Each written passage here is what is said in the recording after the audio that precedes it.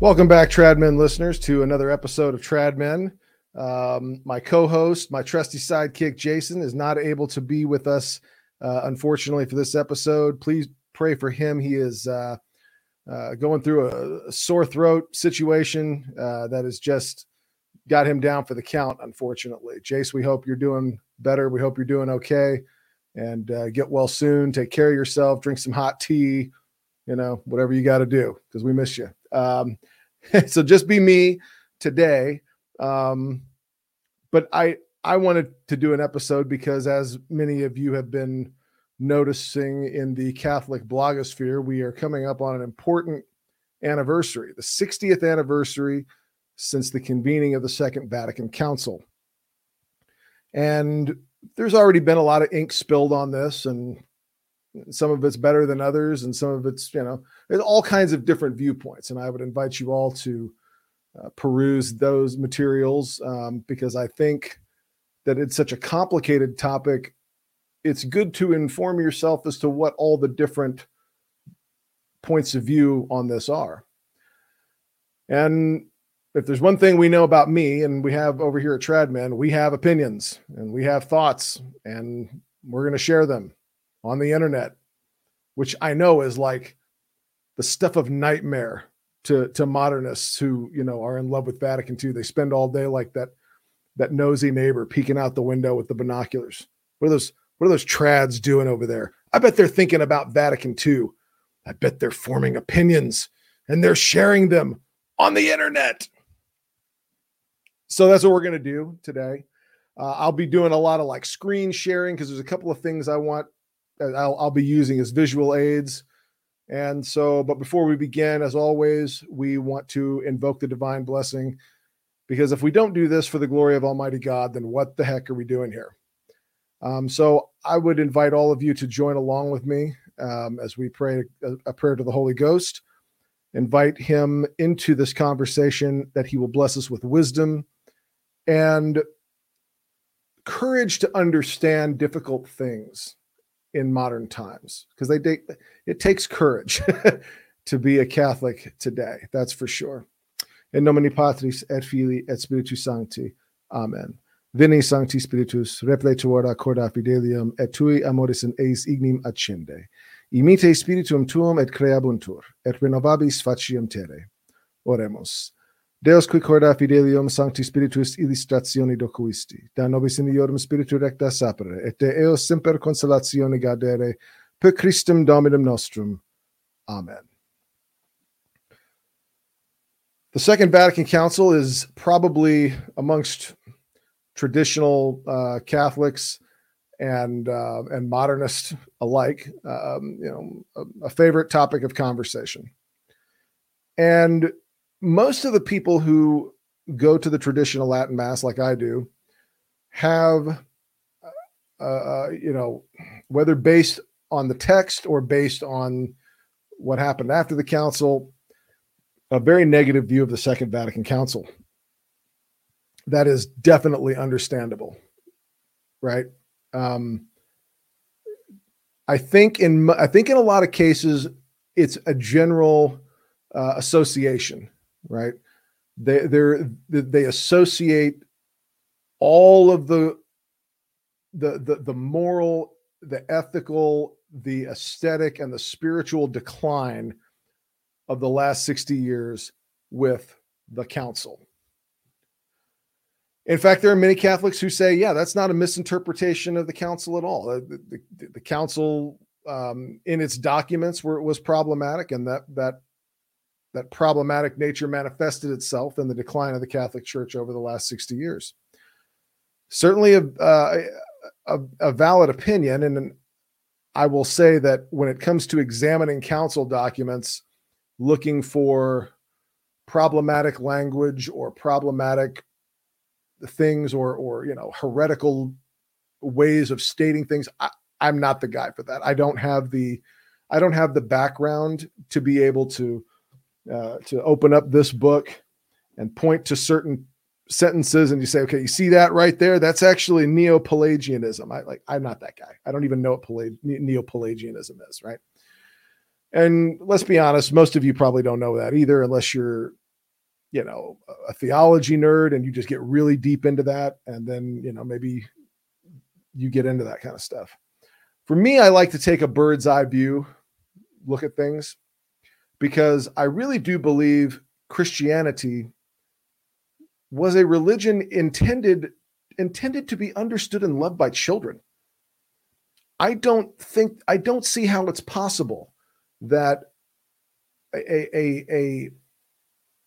that the greatest of God's revelations, which is to give to human beings a true knowledge of themselves and of God's inner nature, is only intended for PhDs and, serious academic discussion. I don't buy that. And thank goodness that's not the case, because I certainly wouldn't be eligible for membership in the Catholic Church if that's all it was. So I take kind of a bird's eye view of Vatican II. And when taking a bird's eye view, I look at the council documents themselves. And this is really, I'm going to talk about two things. I'm going to talk about the council as it exists in its documents. And then I'm going to talk about the last 60 years. Not because I think people who make the association between the two that they're the same thing are wrong, but to me, the council ended in 1965. If we're going to talk about the council, we have to talk about what happened in the period that the council was in session and the final documents that they produced. Anything else is not really the council, right? I mean, that makes sense to me. Vatican II was a council primarily called for the idea of giving the church the tools to engage in dialogue with what it called the modern world. Okay. The modern world that we're talking about is 1960s, early 1960s, mid 1960s, which is a very different world than the world we live in today. That's not a conspiracy theory. That's just how time works. Okay. The thing about modernity by its nature is it's always changing. Right.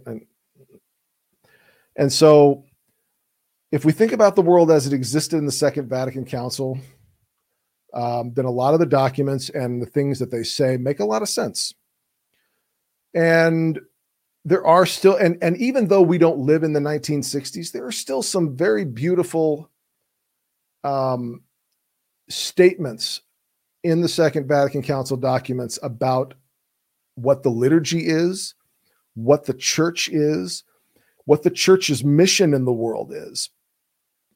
And so I don't think it's just because we don't live in the 1960s that Vatican II has nothing to tell us. However, I think it's a mistake to assume that it was the intention of the Council Fathers that this is the definitive word on Catholicism forever.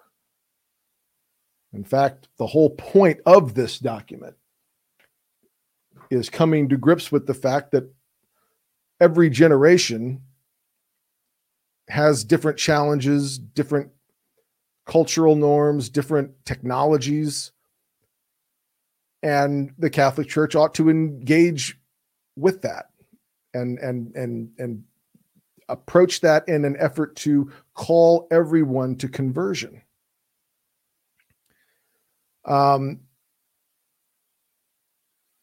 It has its flaws when you try to examine it for today in 2022. I'll give you a perfect example of what I'm talking about. There's a document in here, and everybody knows of the big documents, Sacrosanctum Concilium and Gaudium et Spes, and those are what I would call the big major documents. But there are documents in here which are important, have a lot of beautiful and sound things to say in here, but not really very relevant for our modern time. I'll give you a perfect example of this. There's a document in Vatican II. It comes right in my my issue of the Second Vatican Council documents comes right after Sacrosanctum Concilium, which is the document, the Constitution on the Sacred Liturgy. This document is called Inter Mirifica. Inter Mirifica is a document that it's the decree on the means of social communication. This is the Second Vatican Council's statement about mass media. In 1963, 1965, in that period, mass media was an incredibly new phenomenon in human history. We'd never had it before. We've had the printing press for a long time, but the institutions that exist that deliver instant news to a global audience in real time, either by print or by television. I mean, that's incredibly new in the 1960s. And the Second Vatican Council says that the Catholic Church should be participating in this, that we can utilize these means of social communication to spread the message of Christ to the world. And it primarily comes at this from a perspective that makes total sense in 1965. And that is that the organs of mass communication, mass media, because of the overhead cost, the technical expertise in operating the equipment, this is almost universally done by mass media companies, corporations. Your average news outlet or the New York Times or whatever, right? And so the mentality in Inter Mirifica is that these corporate bodies ought to form things like professional organizations and trade organizations that will adopt ethical standards so that the companies are operating under some type of an ethical guideline. That because when you're talking about communication, you're talking about media, you are spreading information to a huge audience in real time. And, the Council Fathers needed to only look back at Nazi Germany to see how that can be used to great evil, right? Because the propaganda machine that Joseph Goebbels and Adolf Hitler invented was very focused in the mass media dissemination of the National Socialist agenda. And so the idea that, well, that's just not something we weigh in on. No. We have something to say about this, right? But here's the problem. What about podcasters? Yeah. What does the Second Vatican Council have to say? Because we know what it thinks about the big media corporations. What does the Second Vatican Council have to say about the idea that anybody with an IQ above 80, $50 and an internet connection is now a global mass media content provider with an instant global audience of people who can access that media 24 hours a day, 365 days a year from almost anywhere in the world with a screen that they carry around in their pocket that's the size of a credit card? What does the Second Vatican Council have to say about that? What do you think? Yeah, nothing. On this document, whose sole goal it is to tell the Catholic Church how to engage in social communication in the modern era, the word internet doesn't appear. And why would it? This happened in 1965. Can you imagine trying to explain to somebody anything about media in 2022 without using the word internet? It's impossible. Print is dead for the most part. The only people who were on network TV are the same, morons who watch network TV. Everybody's online. Conan O'Brien isn't on network TV anymore. He's on his podcast.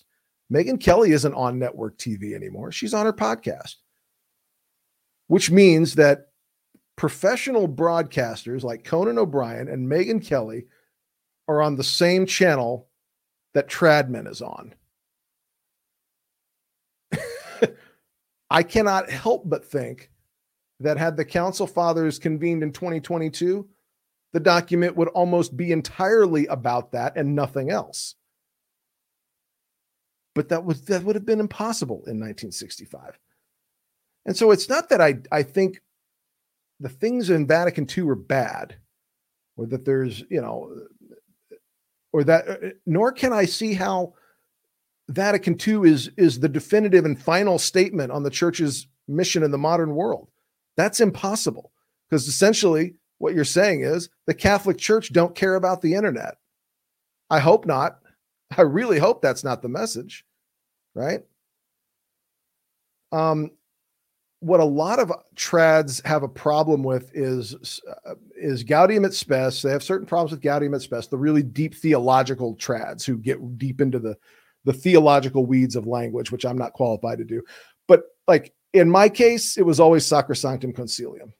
For years, I did not like that document, but I always got the sneaking suspicion I was reading it wrong.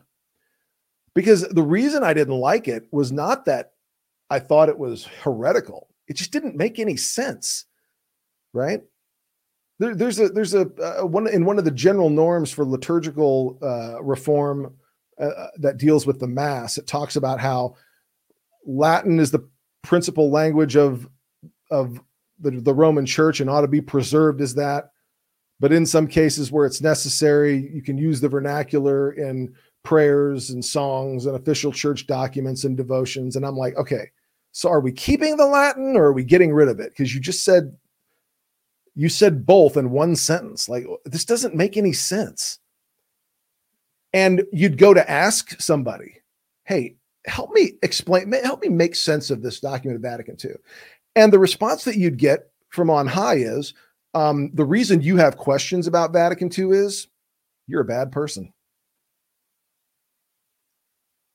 Oh, okay. And as convincing as they think that is, and they still do that to this day, that's still the official, policy from on high that, don't read these documents. Don't try and understand any of this stuff. But if you don't love it, and it's not the only thing you talk about all the time, bad person.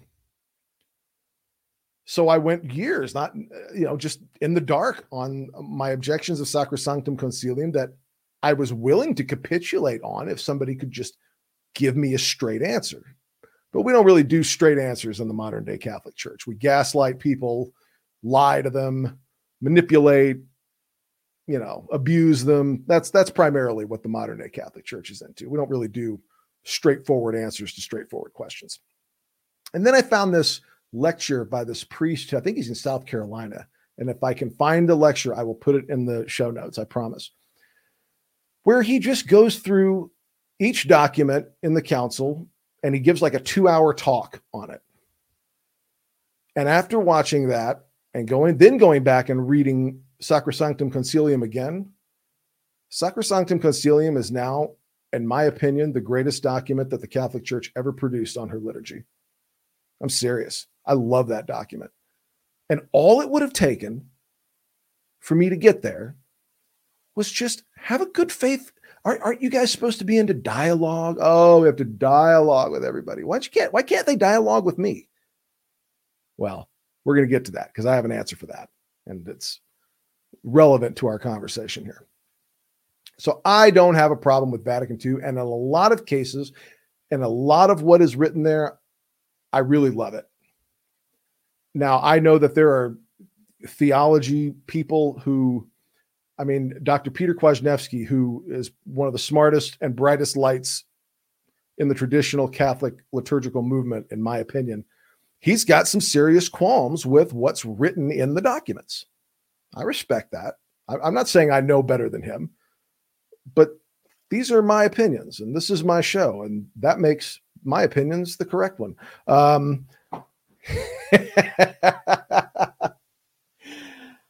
Okay, so that's the Second Vatican Council. Now we need to talk about what has been going on for the past 60 years. To describe the Catholic Church over the last 60 years as anything other than a total catastrophe is intellectually dishonest. That doesn't mean that there haven't been some good things that have happened, right? I think for the most part, the pontificates of John Paul II and Benedict XVI were great. Many of the writings of John Paul II, I mean, his encyclical Fides et Ratio, that changed my life. That changed the way I thought about the concept of truth and what it means to search for truth. And these are still things that I carry with me to this day. But by and large, to describe the Catholic Church over the last 60 years as anything other than a total disaster is intellectually and morally dishonest. And at some point, because we can't keep doing this forever, we're going to have to start telling the truth in the Catholic Church. I don't know how we're going to do it, because right now the biggest challenge is you have to convince people that the truth is actually even a good thing to do, right?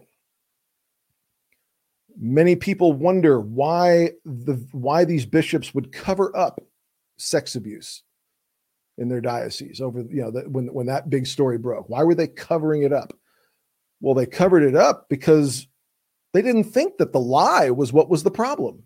They thought the truth is what gets you into trouble. Yeah. And what is painfully obvious to me is during the Francis pontificate, we've learned nothing from that experience because we're still doing it. We're still doing that. Lying is a matter of course. And we're not even telling good lies anymore, right? Here is this was a statement, an article I read in the National Catholic Register. I'm going to go ahead and share my screen real quick because y'all ain't going to believe this one.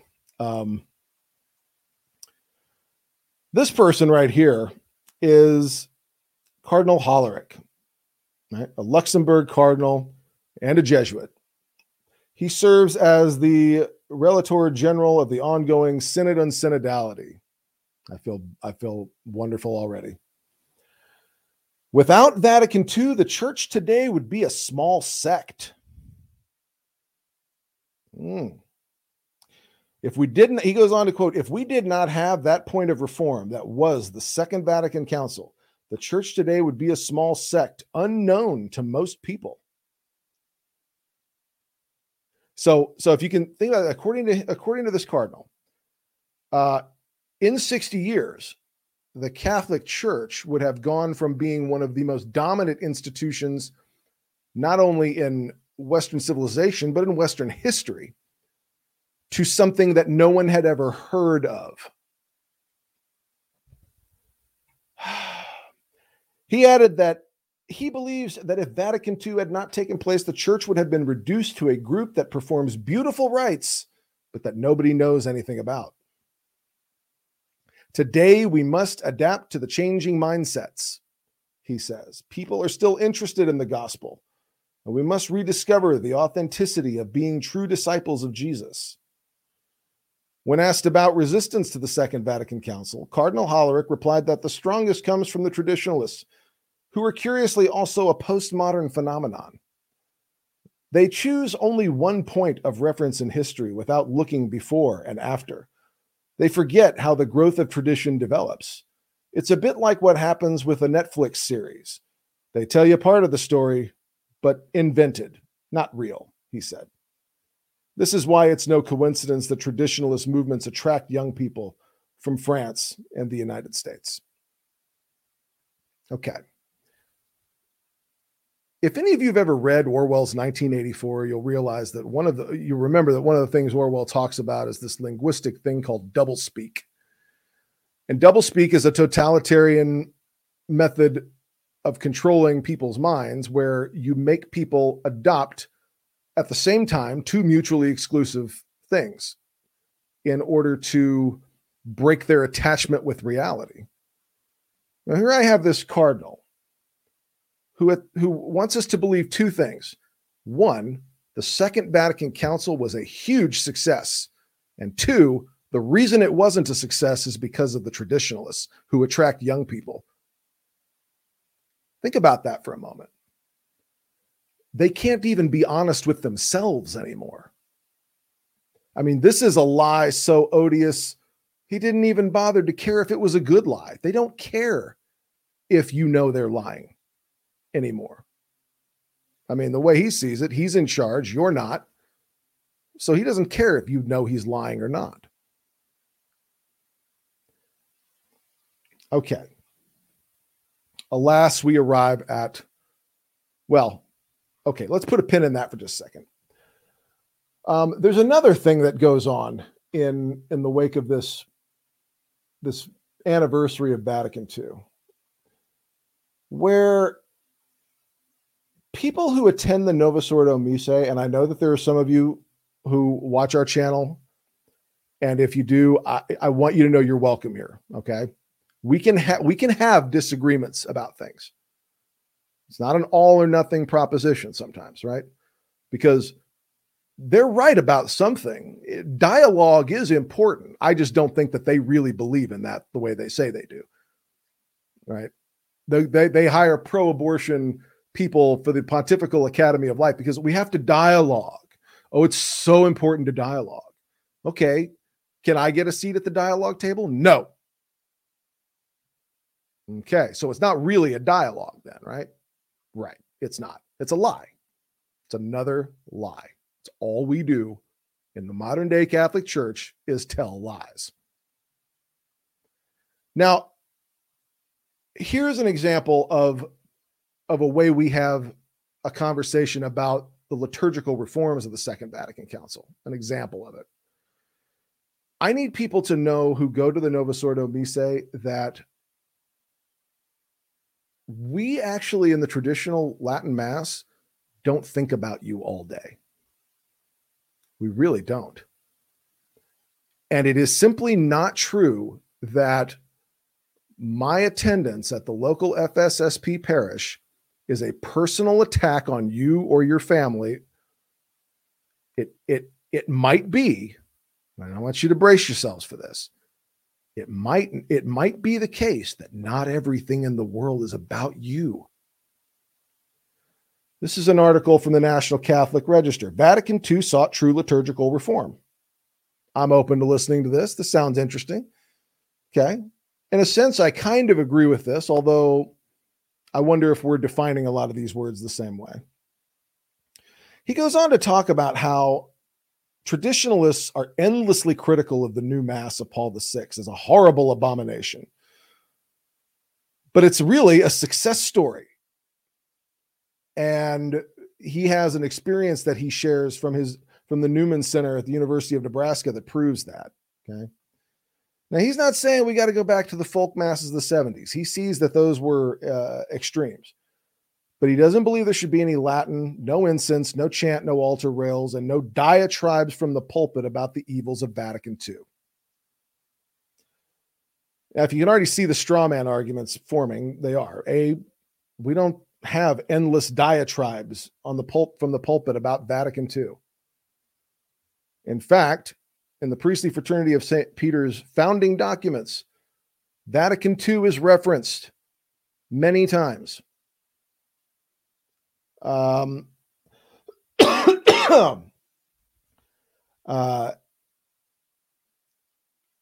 goes on to talk about how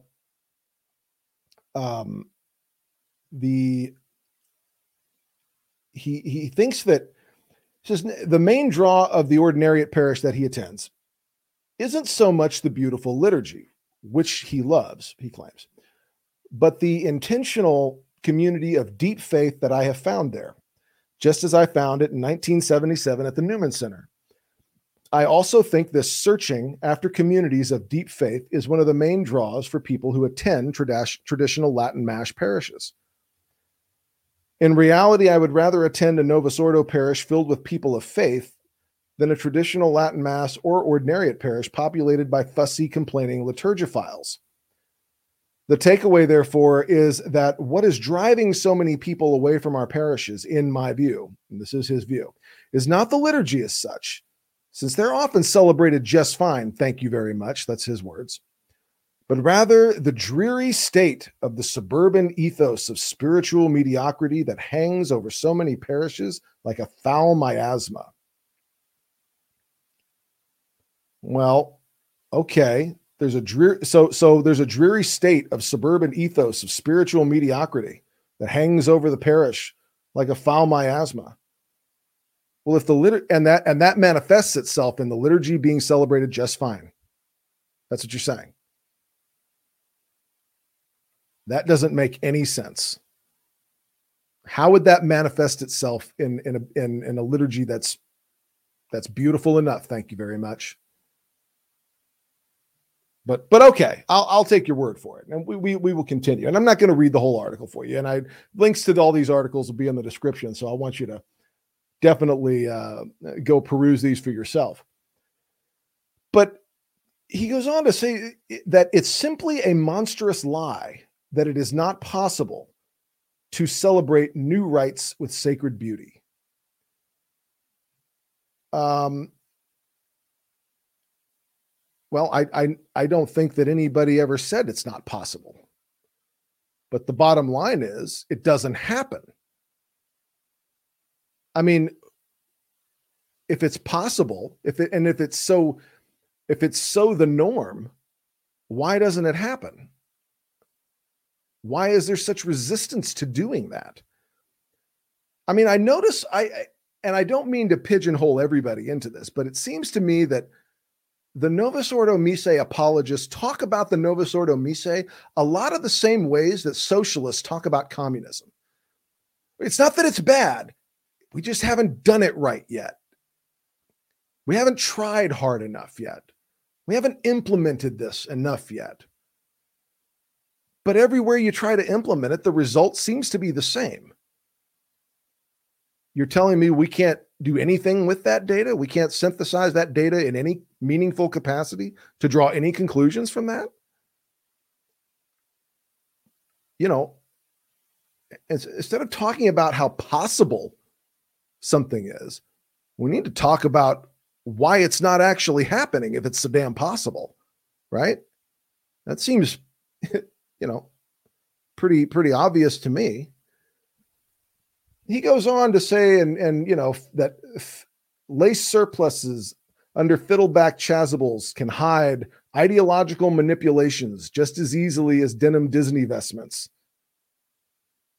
And perhaps the former is even more dangerous than the latter, since it can posture as the more pious alternative, right?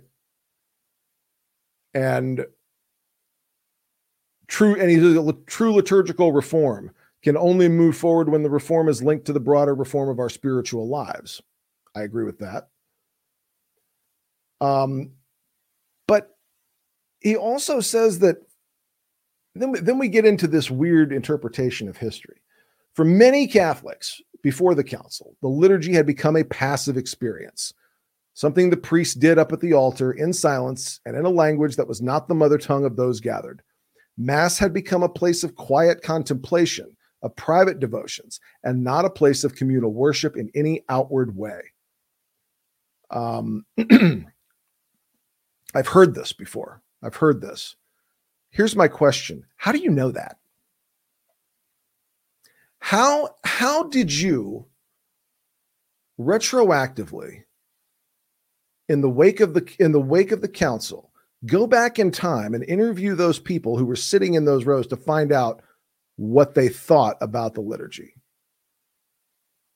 Maybe there's somebody who did it and you've referenced their work.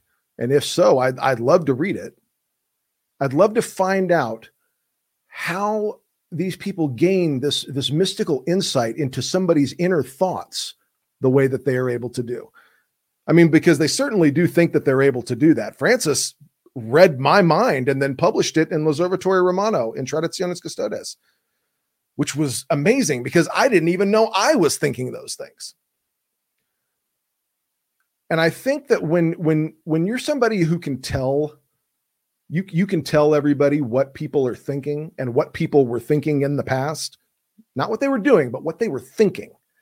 You might want to take an exercise in humility and admit that you don't know what anybody is thinking, right? And admit that there is nothing you've read or no work you've referenced that in some way garners the inner thoughts and attitudes of the average lay person in the pews on the mass in the 1950s. You don't have any, you've invented that entirely out of thin air.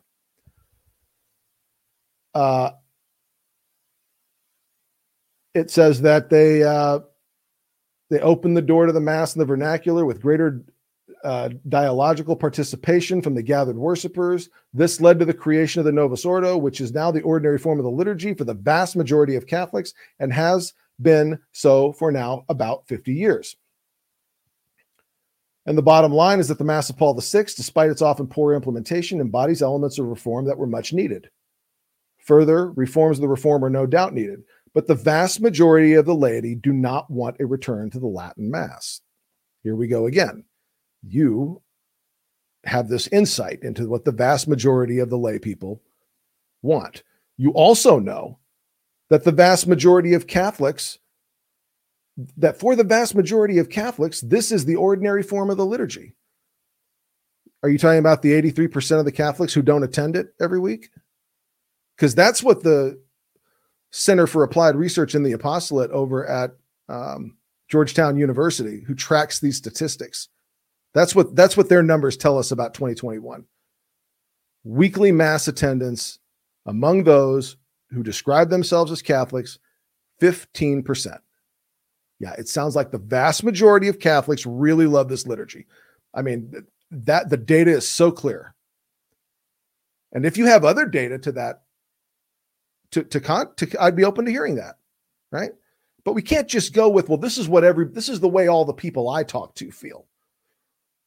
Because if I were to do something like that, I could tell you the vast majority of people want the traditional Latin Mass. Why? Because that's my bubble, right? And I know that the church is bigger than that. I would never dare to say that the vast majority of Catholics want to return to the traditional Latin Mass, because I have no idea what the vast majority of Catholics want.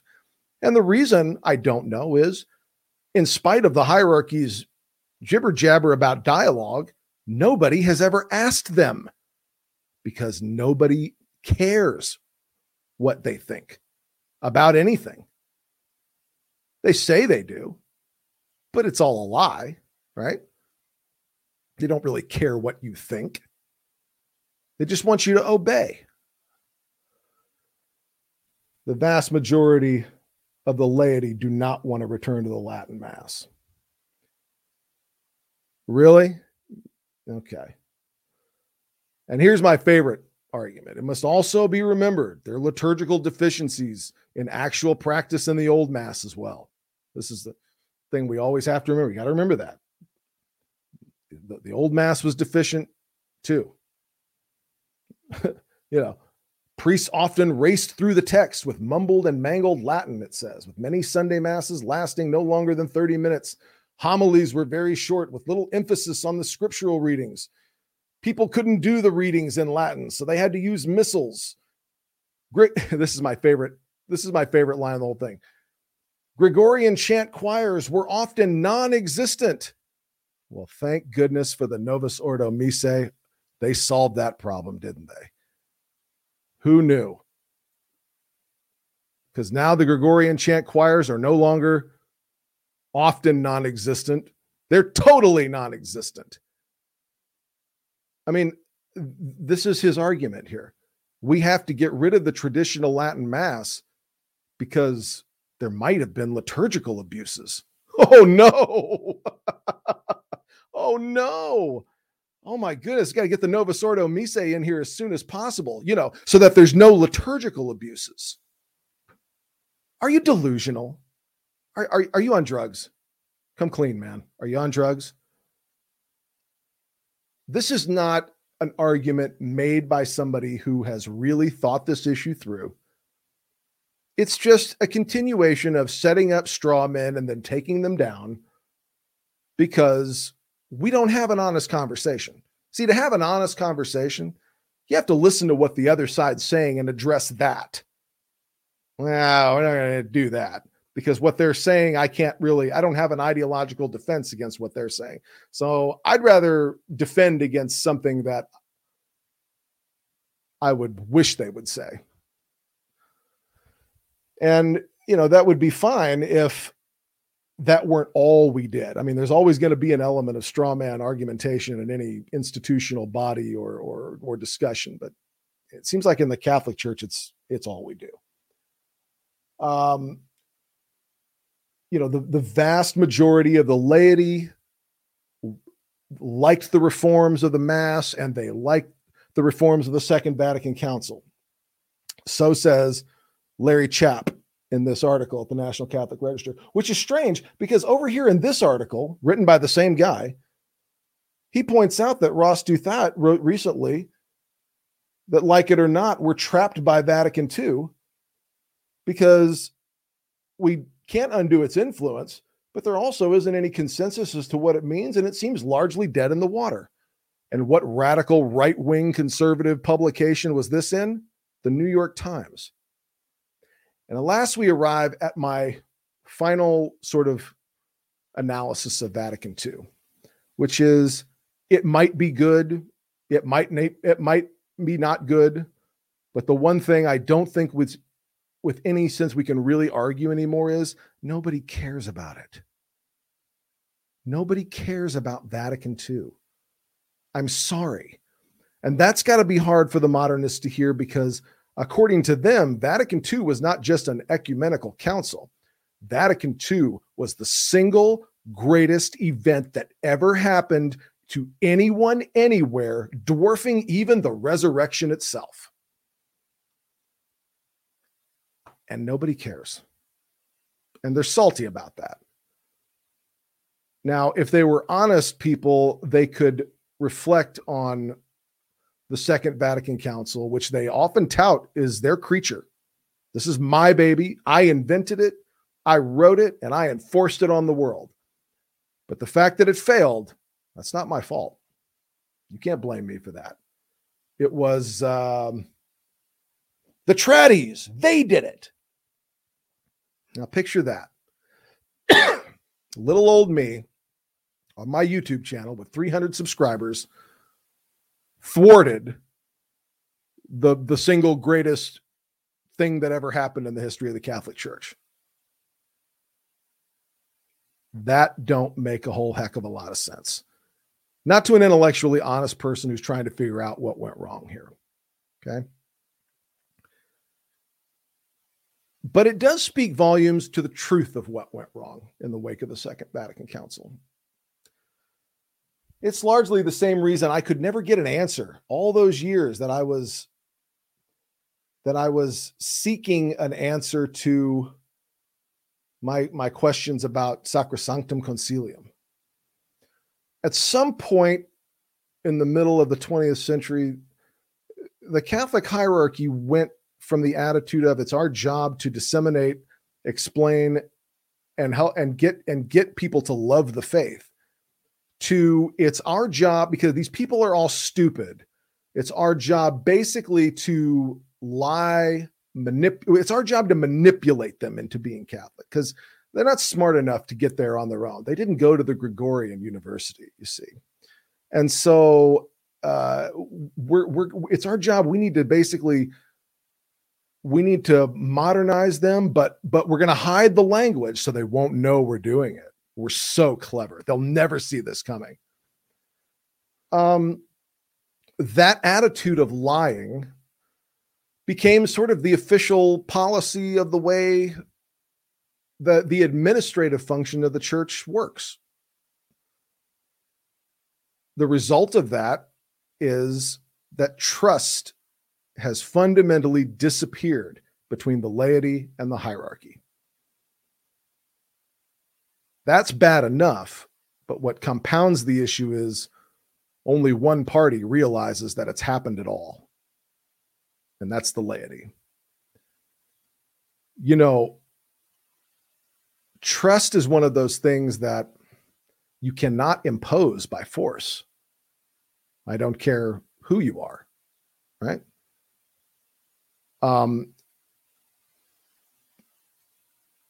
In the situations where, like, for example, a husband and a wife, one party has been unfaithful in a marriage. These are horrible situations, and I know they're horrible to think about, but they do happen in the world.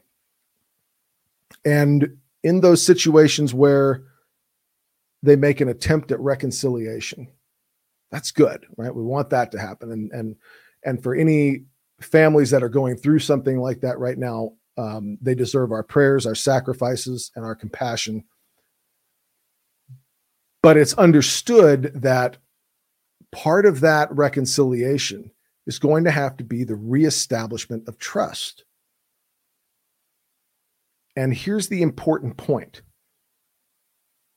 That steps taken to reestablish trust are exclusively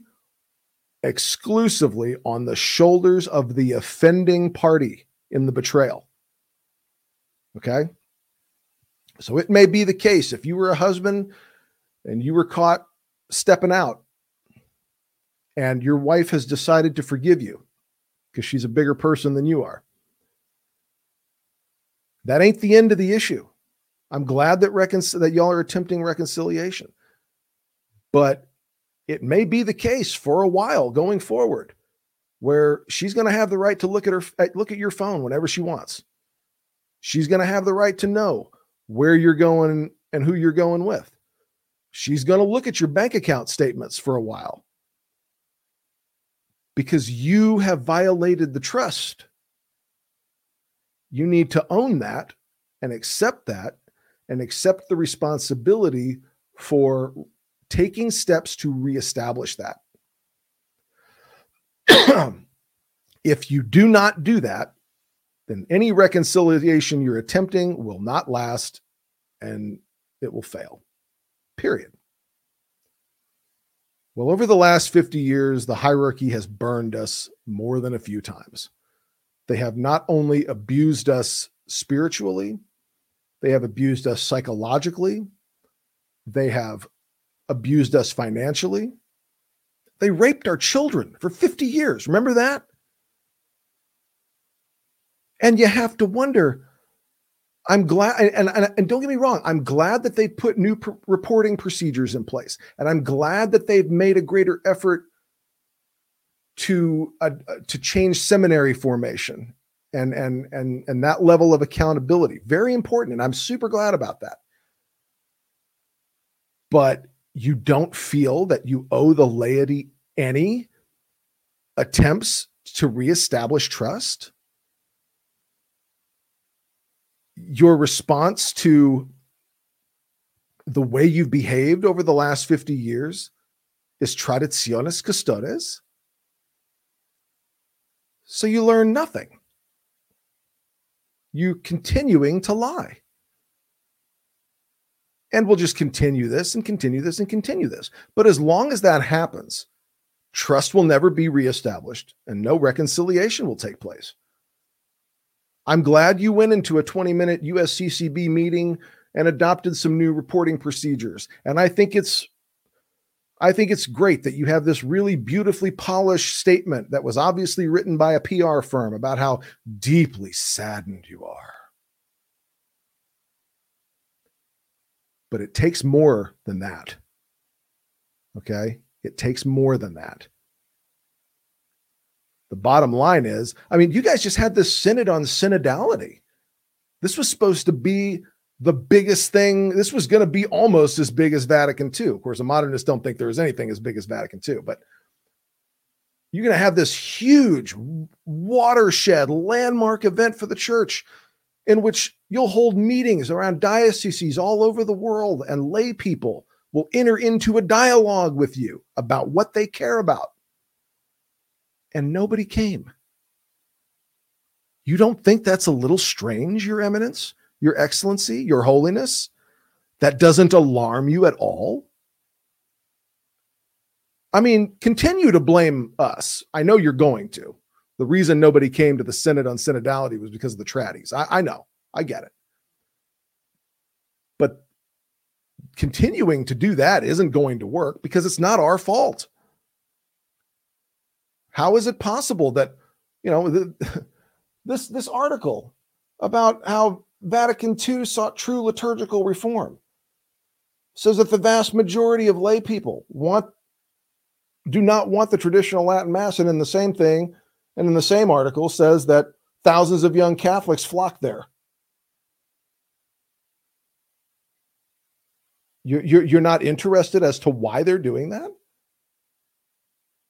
You're not interested into whose fault that might be? Why they don't trust you? The Second Vatican Council is at the same time this monumentally huge, significant thing that happened in 1965. But it also bears zero responsibility for the outcome that followed it. How is it both of those things at the same time? Honestly, I know what the BS talking point is, the doublethink argument. What is the honest answer to that question? Brothers and sisters, if we do not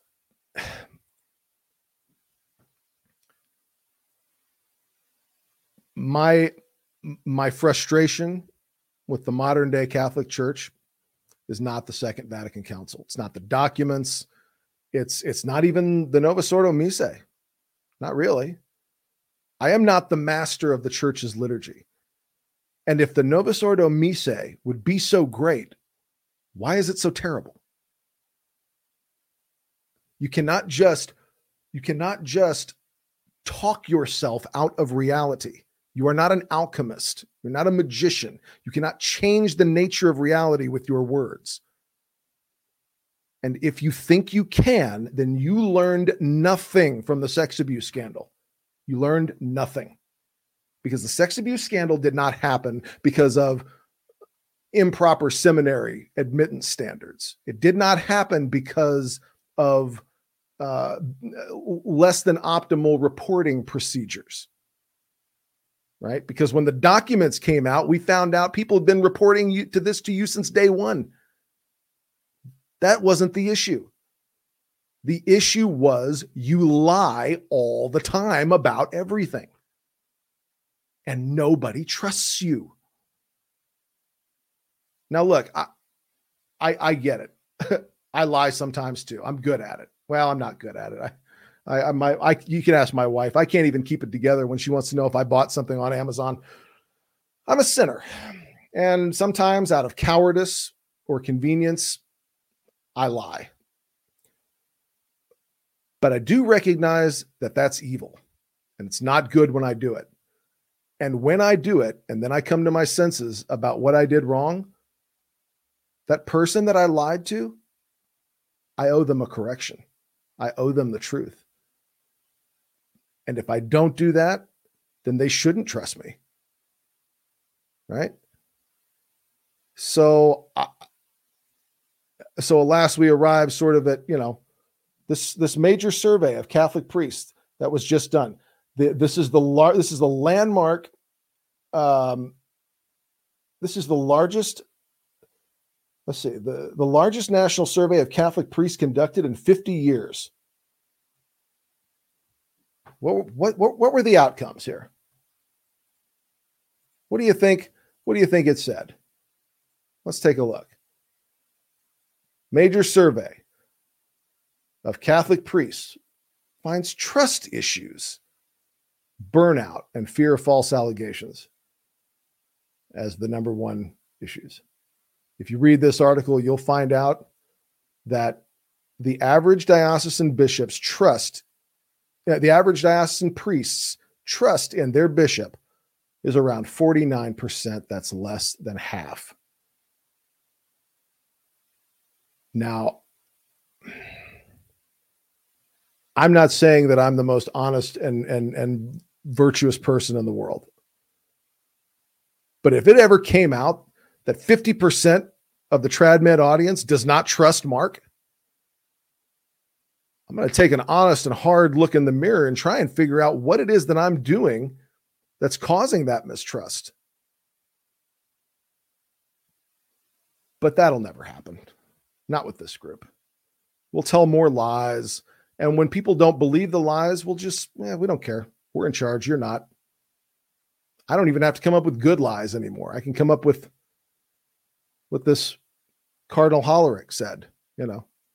Vatican II was a smashing success. It was also a failure, but that's not our fault. What? So, that's my take on the 60-year legacy of Vatican II. The church is a mess. But here's the thing. It can't be a mess because of God. Every crisis in the Catholic Church is a man-made crisis. This Second Vatican Council, like all ecumenical councils, even though the most famous ones you can think of, there's a window of relevancy to the day that they're in that it closes, right? I mean, people don't sit around and think about Vatican II any more than they sit around and think about the Council of Chalcedon. It's not that Chalcedon wasn't a great council, not that it didn't say anything important. But how long are you going to continue to blame this on other things before you get tired of it hurting? I just can't figure out why I can only imagine when that Boston Globe article came out, and I think it was 2001 or 2002, what it must have been like to have to put on a Roman collar and go out in public that day. I can't imagine, because there's a lot of great and holy priests out there who did not deserve to be associated with that. But nonetheless, they had to be. And they had to put that Roman collar on and walk down the street and bear the shame of all of the bad people who did those horrible things. One would think that after you had to do that once, that would be enough. One would think that that would be an experience that would teach you a very humbling lesson. Taught them nothing. It taught them nothing. And that's very sad. And it's also quite disturbing. I don't know if it's that they're just not capable of remorse, or if they have really just fundamentally failed to misunderstand exactly what it is that went wrong here. I agree with the statement that what happened in the last 60 years is not the fault of Vatican II. I agree with that. There's actually nothing in this document that says radically abuse the laity and then lie to them and tell them that it's not happening. That's actually not in here. I'm not sure why that became the official policy of the church in the wake of this. I really don't know. That has actually more to do, I get the suspicion that that has to do with our fallen human nature more than anything else, not an ecumenical council. I hope that this has been interesting for you. I mean, this is just my take. It's just my opinion. And by the way, I want to talk about that real quick. You're not allowed to have opinions about Vatican II. You're not allowed to debate Vatican II, because if you do, you deny Vatican II, and you can't do that. Yes, you can. Academics have been debating ecumenical councils since time immemorial. I'll put it to you. I'll put it in the other one. This Council of Florence was a hotly debated. It's still hotly debated in ecclesiastical academic circles. There are even this Council of Constance, for example. There have been people who have debated its legitimacy and its nature, and it's whether that was a good idea or a bad idea. They still do that to this day. Vatican I is something that people debate about a lot. Well, not that the Vatican I wasn't correct in what it said, but was that a good idea to do that? Was that a smart move or not? The prudence of that, was that good or bad? These are discussions we've always been able to have in the church until recently, right? because now we must dialogue. And if you can believe it, what dialogue means is I lie and you shut up and believe it. Well, I'm very sorry that that's what you think dialogue means, but that is not the definition of the word. Interestingly enough, if you've never heard of the Council of Constance, that's because in 1487, Pope Sixtus IV formally annulled the decrees of the council. But that's impossible. You can't deny an ecumenical council, and the reform that an ecumenical council ushers in can never be undone. No, it can be, and it's happened. There are also ecumenical councils that were not annulled, but the reforms that they tried to implement didn't work. There was one ecumenical council whose name sort of escapes me at the moment. I think it was Basil Ferrara Florence that implemented reforms for the effect of healing the East-West Schism. Reforms went into effect, but the East-West Schism remained.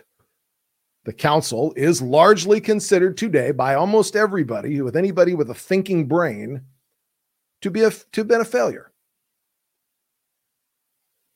You can't say that. No, we're only not allowed to say that about the council that you did. And I'll bet that has nothing to do with your pride or anything like that. I'm sure. I know. I get it. And that's our show, everybody. I don't know if that was interesting or not, but I hope that the Catholic Church, at some point, I hope men of principle and conviction and honesty begin to occupy the ecclesiastical offices again. Until that happens, nothing about our current state of affairs will change. Period.